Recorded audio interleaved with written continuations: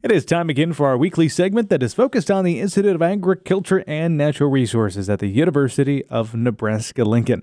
Our guest today is Vice President, Vice Chancellor Mike Boehm. Mike, the past week has brought on some seriously frigid temperatures and other severe winter weather that prompted Nebraska Governor Jim Pillen to declare a state of emergency. Of course, these kinds of weather events are especially difficult for livestock producers, and that is our topic of discussion today. How do you want to tackle this conversation, Mike? What do you want to share?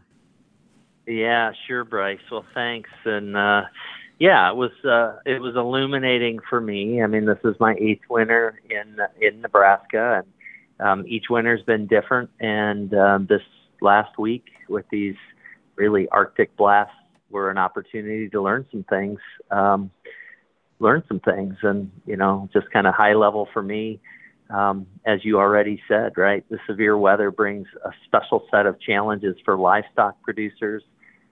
And we certainly have been dealing with those challenges across Nebraska this past week and last weekend. And, especially in the eastern third of the state, which, I always knew got more precipitation than the western edge, but sometimes that feels inverted. And, last winter had those big storms up north and central with the blowing snow that was relentless. And this was a little bit different. I think some of the challenges that I observed include making sure that animals, of course, are protected from the elements, getting them fed, getting them watered.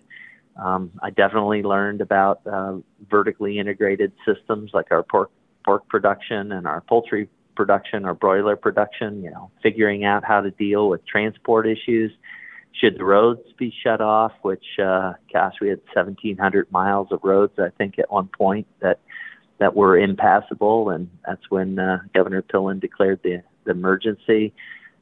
Just layer upon layer about how these conditions, can impact agriculture. And I was texting and calling and talking with producer friends all over the state, and folks that just live in under various conditions, and it was just the utmost respect for these amazing farmers and ranchers and processors, county employees that just, they were the heroes and taking care of each other, but the livestock and their neighbors. So, yeah, I thought this storm was pretty tough, but according to the reports I received, many producers seemed to be weathering the storm okay. And, once the road crews got the roads open, things shaped up. That's kind of my perspective at the high level. Yeah. Mike, we've talked about a lot of natural disasters here on the program and how ag producers have to step up because of that. Interesting, though, when it comes to winter weather and its disruption for dairy farmers. What do you want to share on that front? Yeah. Well, anytime a weather event interrupts transportation, dairy farmers are impacted.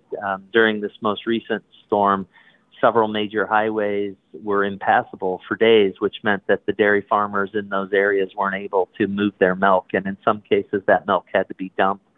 As a result, Nebraska dairy farmers, took a pretty big hit. I think the number, I don't know the official number, but in talking with the Nebraska Dairy Association, I think it was somewhere between 1 million, Bryce, to 1.2 million pounds of milk that had to be dumped. And that's a huge deal.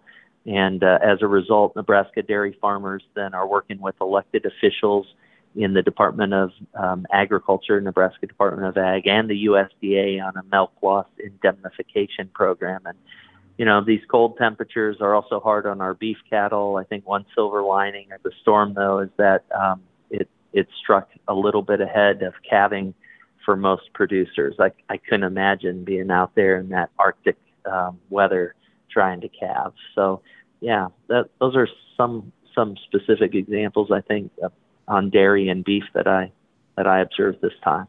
About a topic close to our governor, Nebraska Governor Jim Pillen, when it comes to swine producers. Yeah, I mean, that was also a lot of learning going on for me. I think in Nebraska, most swine are in barns, and as a result, they were protected from the worst elements of the storm. I think this is a really good example of where modern agricultural practices have a very positive impact on animal welfare and the outcomes for both the individual animals as well as the farmers who raise them. I think poultry too is kind of in that same space. They're raised in barns that are protected from the elements, and the same goes for dairy cows. Even though the transportation issue was brought about the milk dumping, the animals themselves were warm and protected, and of course our farmers though still had to go out and dig out the barns and the pathways and had to make sure they got feed where feed was needed, and so I think on the pork producers and the broiler production and dairy production, I think these are examples of where our indoor barn platforms that allow for animals to be maintained in biosecure environments also pays off when it comes to inclement weather. One of the things we've been talking about, Mike, across the airwaves are resources available for producers. Understand your team's been in contact with the USDA Farm Service Agency. What are you hearing?